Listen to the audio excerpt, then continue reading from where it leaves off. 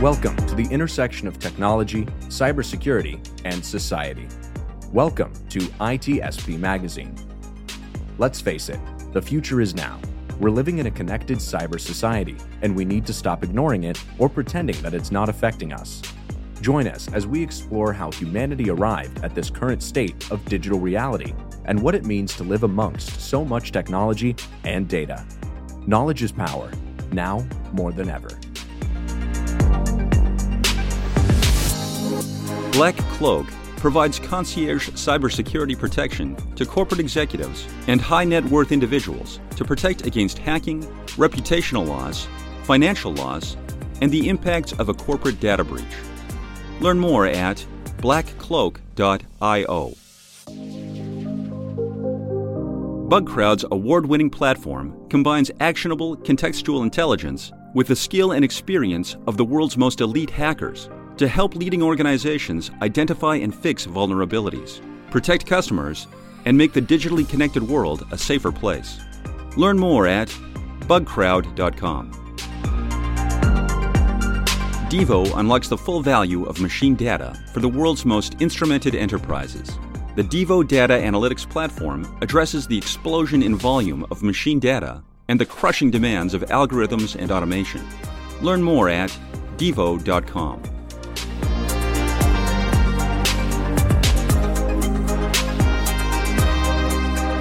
Hello, everybody. This is Marco Ciappelli with Redefining Society Podcast on ITSP Magazine. And I got to say that lately I get more interesting topic suggestion and guests than what I can actually handle. I'm going to have to start giving it to some other host on ITSP Magazine. But I wanted to keep this one for myself because it's right at the core of what I like to talk about, which is artificial intelligence, technology, and humanity. And to talk about this from what I think is going to be a very interesting angle, because of the background and the story we're going to hear, is Chuck Rinker here, and it's with us. And stay tuned because I think it's going to be interesting. Chuck, welcome to the show. Thank you very much, Marco. I appreciate it. So, I'm not going to go too much into what we already talked before start recording because I want that to be your leading to the conversation. So tell us a little bit about yourself and your unique story into technology, how you got into that.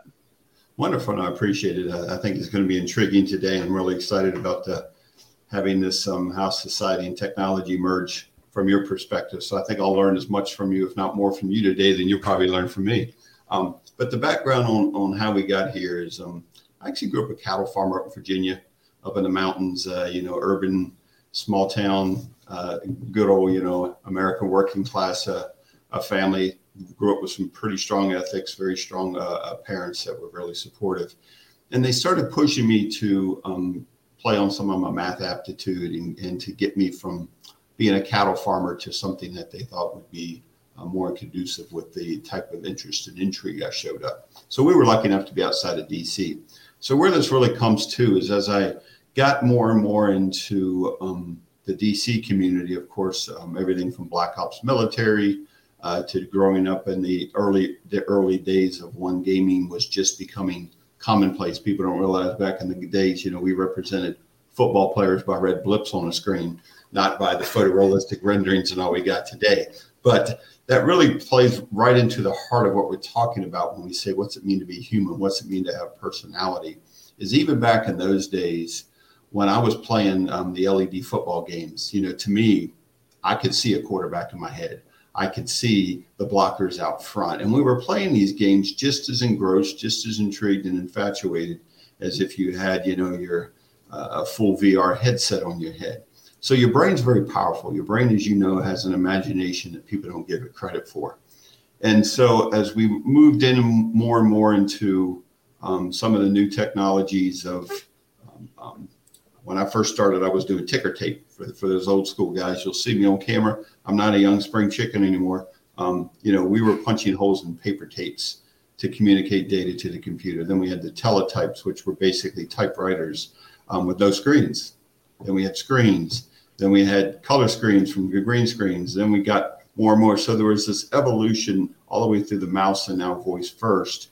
And there's an evolution in my mind to now we're approaching that ability to recreate human personality, and how we handle that from an ethical standpoint, from a practical standpoint, and technology standpoint, of course, is as you say in your podcast, it's not something that's 10 years away. That evolution I've talked about from cattle farmer to human AI is not something we're waiting for 10 years. We've been delivering practical application.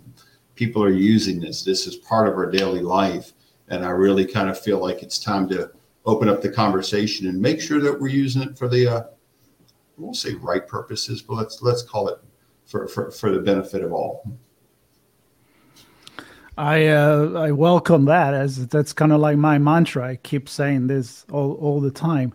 Now, I love actually a couple of things that you said, because I'm not in my 20s either, and I consider myself really lucky actually to grow up with the analog technology and then being right there for the transformation in digital. And I go back to the radio, I go back to, TV, and I go back to the earlier computer where, we were using it. You mentioned my first video game, it was, it was a ball bouncing between two little bar, right? Tennis, ping pong or whatever it was called. And to see where we are now, it blows my mind. I mean, we're talking about things that we can actually chat GPT and have an artificial intelligence that is doing. I don't think it's that intelligent. I think it's more of a marketing push on that. But we're getting there. There's definitely machine learning, right? I think you would agree with that. But you said something, and that is using our imagination, right? I mean, it's like you read a book, and many people say it was better than the movie because you made it the way you wanted it to be. So I think you said that. I don't know if I'm misinterpreting that, but let's elaborate that a little bit more. So what it means to be human, maybe, and what it means the imagination in all this picture. Yeah. As a human, I'll start there. And like I said, I don't have the formal background you have in some of this discipline. This is where the fun begins, Marco. Because to me, when I've engaged millions of people in football games and gaming, like I said, I did the Madden NCAA football franchise prior to starting this company, and now we're moving this towards some of those benefits we talked about. How do we use these digital personalities for clinical trials? But in order to get that, when we say we need to bring the human element, and I'm not dissing any of my competition, but a lot of people focus on digital humans. That's a term Gardner's using all over the place. It's part of the hype cycle. A lot of the people in this space are saying, oh, we're creating digital humans. And it leads to something we call the uncanny valley, which is kind of that sense that us humans are so engrossed with what it means to be human. And we'll get to answering your definition directly here in about 30 seconds. But we've gotten so engrossed with this concept of what it means to be human, and we're trying to replicate humans and think that that's how we make something that's more human. And that's entirely in my mind the wrong approach.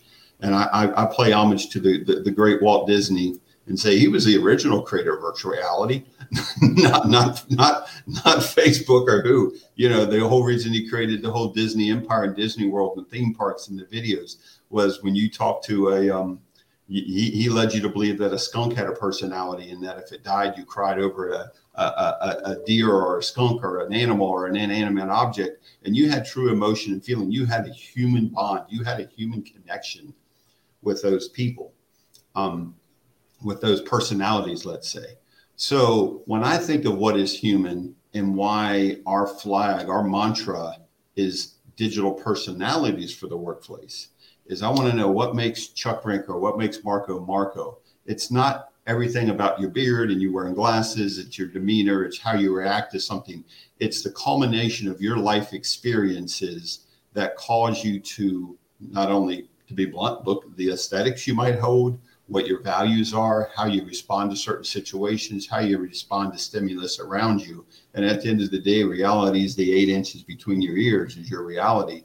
And so that is what it means to be human, is what is your view of the world, everything from values, demeanors, personalities, vocabularies, languages, aesthetics, cosmetics, the physiology, the physicality of your being is what it is human. And we spend so much time trying to create digital humans that they become creepy, they become this uncanny valley, and we lack the stripping that away and creating something that we're comfortable communicating with, something that we will trust, like these Disney characters I talk about, something that can express empathy and emotion, something you can create an emotional bond with, and that gets you to react in how we would as humans, not just simply trying to create somebody down to the hair follicle and then using it for the wrong piece. So you alluded to, so that's my definition of what it means to be human. So when you alluded to Chat GPT and the machine learning piece, we use a lot of that, and not Chat GPT, but machine learning, but we actually take, I'll call it more of Microsoft's definition of active learning. We're not trying to teach these things to be their own sentient beings and act in a truly autonomous way. We're using the AI, we're using speech to text, natural language parsing, all these IoT technologies that we talk about, language understanding, the ability to speak 148 languages. We've developed our own sign languaging piece so we can communicate with the deaf community. We have a couple of members on our team from the deaf community. And we've built all these tools not to automate humanity, but to build a communication pipeline that you and I are comfortable with. 2 billion years ago, if I wanted something, I'd point to, some food on a tree and grunt and go, and, that was communicating. I know that's a little goofy, a little geeky, but that's how you communicate. It's true. Yeah. So we're going, why are we trying to, humans have spent 2 billion years learning how you and I will form a bond, the gestures I can make now, the eye movements I can make. And that's where you're either going to learn to trust me or not trust me. I'm going to be empathetic to your thoughts or not. And that's the human bond. And that's what we're trying to embrace with personas, not let's replace humans. So I love a lot of things you said, and the reference to Disney. I'm a big fan of Disney. I'm a big fan of storytelling. So how can you not look at what is done? And then you mentioned a few things that I agree with you. Again, it's recreating humanity. When you play creator, it's something that always scares me. Every bad sci-fi movie or book end up bad because of that, right? So it goes out of control, right? I mean, it's good in storytelling. It works in sci-fi. I don't want it to work in our society. So I like the approach, and I always say that, AI, advanced technology is, for me, it is a tool to enhance maybe our communication and ourself. It's a robotic arms. It's a small robot that goes into a cave and finds something. So nobody risks their life, and they are, good in the environment, whatever it is, but they're tools. And I think that that's also part of your message, meaning, why are we trying to recreate or pretend, because we're far from recreating that, and I hope we never get there. So what's your approach to that, not only because of what you do, and I want to go a little bit more into these personas that you're creating, and what their utility and approach in real life scenarios are. But this vision about distinguishing reality from fantasy, even if a character is a fantastic character, like a deer or a talking mouse or whatever it is, or a video game, I think it's important that we know that we are not interacting with a reality. So what's your take on that? Yeah, well, I'm going to back up to one word you said that's key. You use the word tools over and over. This is a tool, this is a tool. And I want to highlight that because I can't agree with you more, Marco. I think people view, they've seen too many episodes of, iRobot, and the Terminator and all these artificial intelligence are going to come back and find that humanity is inferior and we're going to wipe them off the face of the earth. The reality is AI, even as sophisticated as it appears right now, is not really a full general purpose AI. We build tools that solve specific problems, very unique, very identifiable, very quantifiable specific problems. And we're doing the same thing. We're not trying to recreate a general human AI. We're trying to create a tool. I'm going to use your word again, not against you, for you, to support you. A tool that'll help take some of the repetitive, mundane elements that we as humans are required to utilize. And we'll get into some of these use cases like, let's take healthcare. We believe strongly in healthcare. Our healthcare system needs a lot of help. We've got labor shortages. There's, three open positions for every single resume out there in submission. And how do we improve our healthcare system? And, you take these digital personalities and how do we remove some of the burden on the HCPs, the healthcare professionals, so that we can free up what you and I do as humans. We're creative, we're innovators, we can think, we can create from the ground up. We can not only solve problems, but AI is designed typically from the ground up with a set of rules, whether that's rules is automatically generated based on GPT, but they still have to populate the data and it creates its own algorithms. But at the end of the day, it's still a sophisticated algorithm. What we're trying to do at Personas is to play onto what you said about tools.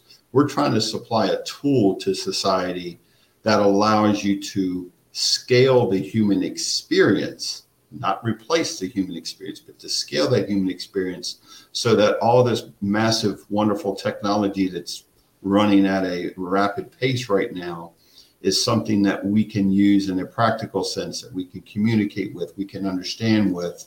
And so society will be able to get the benefit of this scaled human experience without everybody being AI data scientists. And that's an easier problem than people think, actually. I do. And I'm not saying my guys are the smartest on the planet, but they're pretty dang close.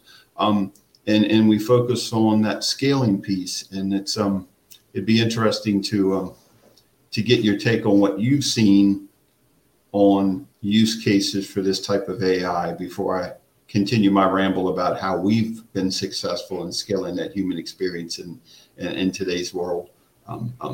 Where do you see AI and that human learning piece going? Well, I go back to the tool. I keep saying, let's do it. Let's do it. I believe it's bringing so many advantages to our society. I mean, you talk the healthcare system, and when I hear people just bashing AI because they don't want it, I'm like, you understand that we are already using this, and it's already making our life a lot better, even if you don't know. I mean, you're landing safely on a plane and flying because of that. Yes. Healthcare, they can detect. I mean, it's the speed and the accuracy that they do this. But then we go to the sentient and to the creative mind. And I don't feel like they're going to take our place. It's like everybody's talking about Chat GPT now. And I'm like, well, people are like, well, the writers are going to lose their job. And I'm thinking like the bad writers probably will, because they're going to use it and don't change a thing. Or even write lyrics for songs or music. I mean, there is the machine learning that create music now. But if you're good, I think you're okay. I think it's even beyond that. I think it's gonna improve the productivity. Take Yes. two interesting use cases I'll allude to. At one point in time, we were worried that computers were going to take a typist jobs away from them. But now it's an understood tool that improves the overall productivity of society. The old one I like to go because it's a little more fun to bring out is back when the stethoscope was first invented in healthcare. All the doctors thought it was a threat. You can't replace the human ear. The stethoscope's not as sensitive. You're going to destroy healthcare as we know it because the stethoscope can't be used like a human ear. And you're going, well, wait. That's just a tool to improve your hearing perception. And now stethoscopes, just standard practice. So if you fast forward. You have one right on your Exactly. Exactly. So to bring your point about we're not replacing humans, here's a real practical example that we've done. We've worked with RTI Institute with clinical trial and outcomes. Obviously, as we know, clinical trials, I shouldn't say obviously, I apologize. I'm not sure exactly who your audience is, but let's just take a 30-second review of what a clinical trial does. A clinical trial runs a series of tests, runs a series of experiments, and you're trying to specifically improve the health and wellness of the human population.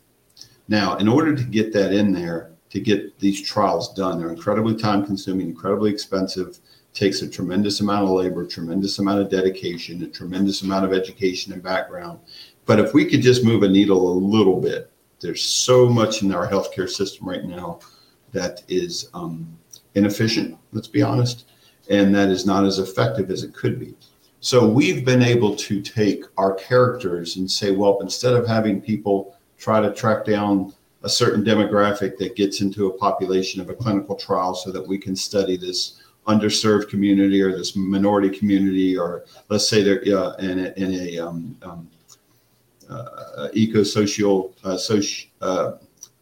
economic or social underserved community or disadvantaged community, they're very much like 3 to 10 times less likely to participate in a clinical trial. So if you want to reach those communities and you want to speed up the clinical trial process, improve outcomes so that we can improve healthcare for those communities, especially that are, multilingual, different genders, different races. We mentioned the deaf community. We're now able to use our digital personas or digital personalities to now go out and reach out to those individual patients and to give them a empathetic, trustworthy ear to talk to respond to engage with, and help that community form that trust and feel comfortable participating in these clinical trials. So that is something that's not taking anybody's job away from them. It's just using the power of this human engagement component you referred to, this,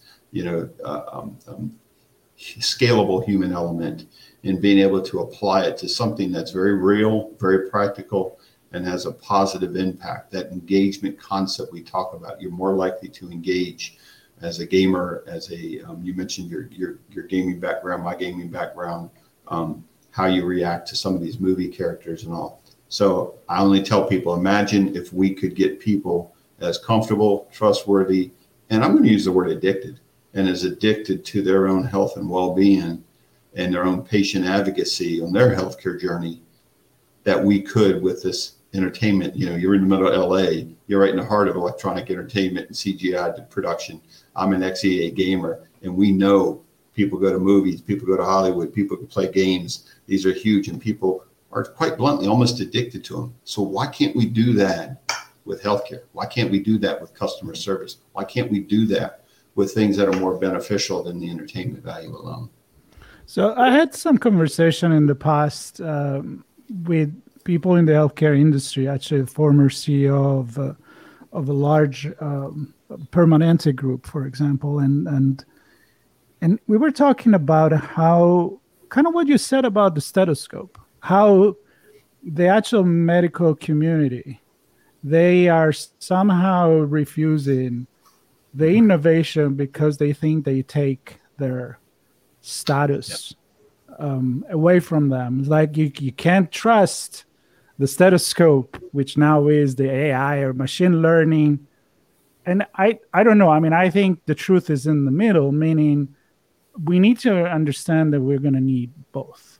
But apart from the medical community, do you have some case studies of how the user perceive these changes? So I'm going to a healthcare facility, instead of talking to the person that welcomed me there, which might be moody and sometimes nice, sometimes not, I go to like a screen, right? And tell me if I'm understanding well, and I can get the appointment going, or I can do other things. How are people responding to this? That's a great question, and one that quite honestly we've been at this since 2013. I consider ourselves one of the probably top 3 to 5 leaders in the space, and we're unique in how we take our approach, and it's directly related to what you just asked. Because early on, quite honestly, we got a lot of the creepy factor. We got a lot of one of my biggest pieces, and I'll admit the faults and the positives and the negatives, as we say, the good, bad, the ugly of what we've learned over the last 10 years. And one of those was the reluctance and the attempts of trying to get into recreating these humans and trying to be so in touch and in tune with what we believe people would want to communicate with and how realistic that character should be. We did probably defend ourselves on a monthly basis of, oh, you're just trying to take jobs, you're just trying to do that. But when we shifted gears a little and we changed our tagline to the digital personalities and focused on the personality of a human, what does it mean to be human, to your point? And when we found out it was less about the human replication, as a matter of fact, just a little bit of a side tangent, because I think it was interesting. You expressed a passion for Disney like I did.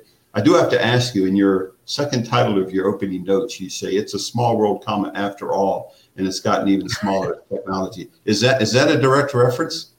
I think it came from that. I mean, it's McLuhan, it's Marshall McLuhan in the media, the global village. But I think, it's a small world after all. It's definitely definitely from Disney. Yes.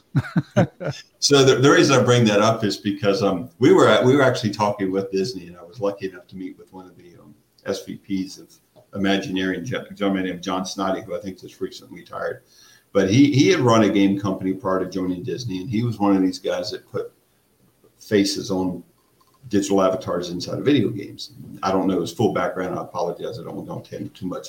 But he saw the personas. At the time, we were delivering them on holographic displays, making them a wow factor, like the trade show. It was really like the attractor loop. What can we do? We did to your LA background, we did one of the back parties for Sony Pictures, where they would be greeted by this hologram and talk about some of the information on the film that they had produced and stuff like that. So they can act as those information readers. But John, Mr. Snoddy's the one that said, "Hey, time out, back up, guy.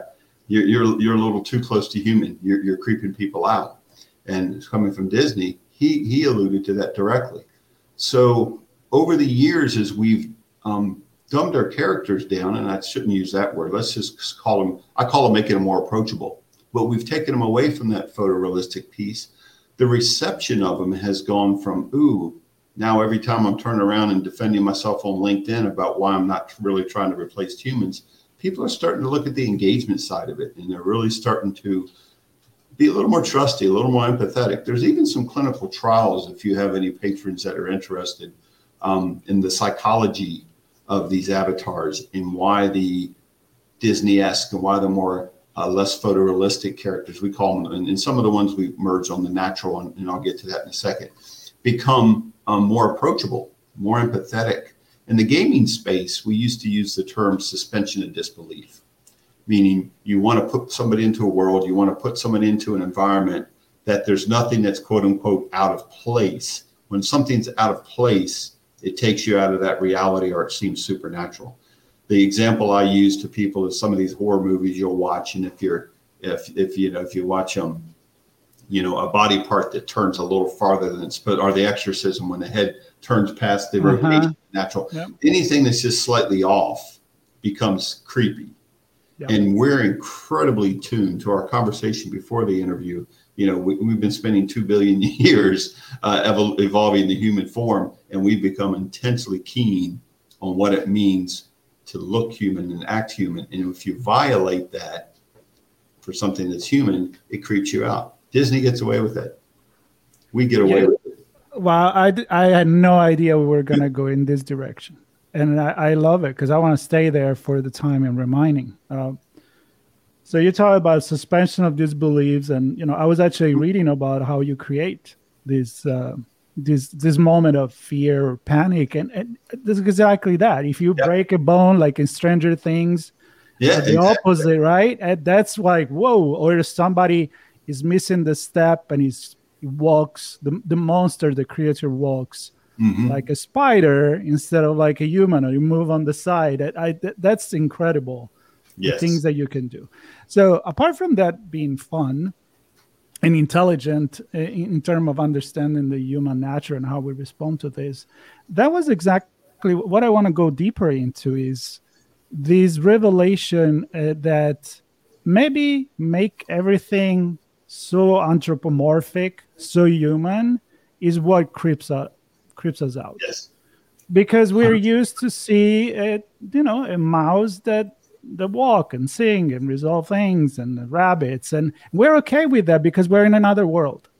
And I give you another example. My wife, she likes to watch all the mystery and serial killer stuff, and and I'm not a big fan, but I do love.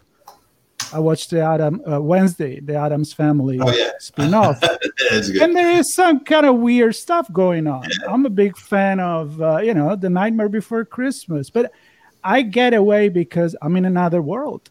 I'm in a fantasy world, and I know that I'm not dealing with real psycho. There's still psycho maybe, but you're in another place. So I say this because if I go to a booth, for example, to a kiosk, and the person that greets me is not too human, but it's, I don't know, maybe he's a rabbit with the kids. Like maybe he's in a kid office, or maybe it is a very funny character. Why do we need to anthropomorphize everything? Why do the robot need to look human? Can either be a cube? There are cubes.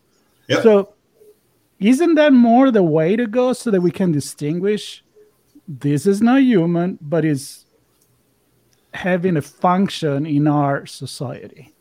Yeah, it's interesting you say that, because there's justification for both extremes. And there's a really curious study. I'm happy to forward you after the podcast, Marco, because you might find it intriguing with your psychology background.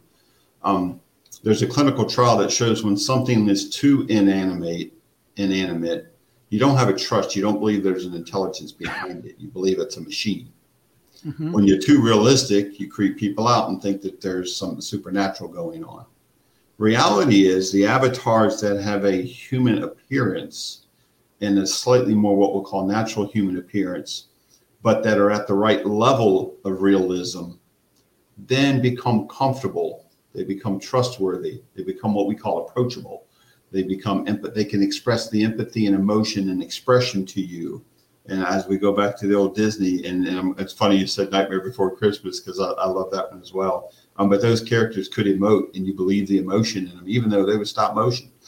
So there's a reality in my mind that we find in the gaming space, that you hit that point of not too inanimate, it's not believable or not credible or doesn't appear to have an intelligence behind it, or not too much. And that level is that fine balance that I'm going to call it, for those audience members that are familiar with the term uncanny valley. It's this concept, and I'll try to draw it in the air here. The more photorealistic something gets, the more believable it is. But once you hit a point and it's too accurate, physiologically speaking, it drops off like a cliff. And then once it goes through that valley and comes up, and I go, okay, wait, that is real. That is Marco. He is a real person. Now I get back on some of that trust band. So we're driving that line up to that cliff to make it as believable as possible without taking people over that cliff, over that uncanny valley journey. And that's a balance, and that only comes from experience. And the experience we've learned, and where I believe my approach and Personas's approach to this problem is excelling and learn from, quite honestly, is early military simulation, is gaming. We've been able to create a gaming society that makes believable characters. And it boils down to the one word: engagement. How do you engage people? Everything from that trust and all this engagement. I'll give one more anecdotal story of why I'm 100% convinced we're taking the right approach to stop what you were just alluding to, which is that distrust, that creepiness, that, okay, you're just trying to replace humans. There's a definite distrust with certain approaches to digital humans. And that's the trade shows. We've done hundreds of trade shows. These are great information disseminated from, you were asking about practical application. Tell me about your product. Hey, can you do this? Can you do that? These things, as you know, can be trained with thousands of questions if you have to. A lot of content, but it goes there. But if you walked into this trade show, we were at a trade show in downtown Raleigh, and if I was to knock your iPhone off of your desk and crack the screen, the first thing I'm going to do is turn and go, oh, Marco, I'm so sorry. I broke your iPhone. Here, let me pay for it. We had a gentleman that Daphne, we call her Daphne. Everybody creates their own personality. Our personas is called Daphne. So Daphne was at the top of the escalator greeting people when they came up. Somebody wasn't paying attention and their kid was running off somewhere, and they bumped into Daphne. And personas Daphne started toddling a little bit. She didn't fall over, but she physically got bumped. And the guy turned to see that it was Daphne, and I was standing at the booth next to him answering questions. He said nothing to me. He turned to Daphne and went, oh, I'm sorry, I apologize, and then stabilized her and walked off. And that shows you he wasn't creeped out by her. He wasn't intimidated by her. He really subconsciously, catching that glimpse of this human, believed that there was somebody there that was bumped. And that the psychology of that's amazing to me. Yeah, it is. I have a creepy story too, which is not that creepy, but I was in RSA conference, the security conference that is usually in San Francisco, but they have a Singapore one as well. And 3 years ago, right before the pandemic, one of the keynote was the Sophia, the robot. Yes.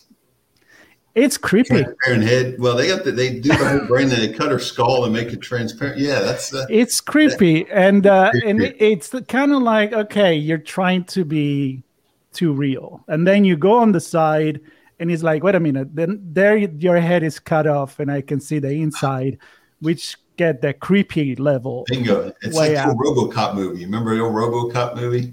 Yeah, but I also to wrap this side of the conversation, I had. As a guest on one of my shows, one of the person that had been working in creating her personality, which she's actually a comedian that works with a team because they felt like bringing humor, for example, in the way that she interact. And I say she, but it's Sophia, but whatever it is. Referring to her as a she. Yeah. Well, yeah, because that's what it looks like. I refer to Siri as a she, and I don't know why we're still there. But anyway, the point is that there is all these nuances of using that, blurring that line where it's like, how human do you make it? Yeah. I mean, if you even make jokes, but then something doesn't appear human because it's not there yet, it's not passing the Turing test yet. Yeah.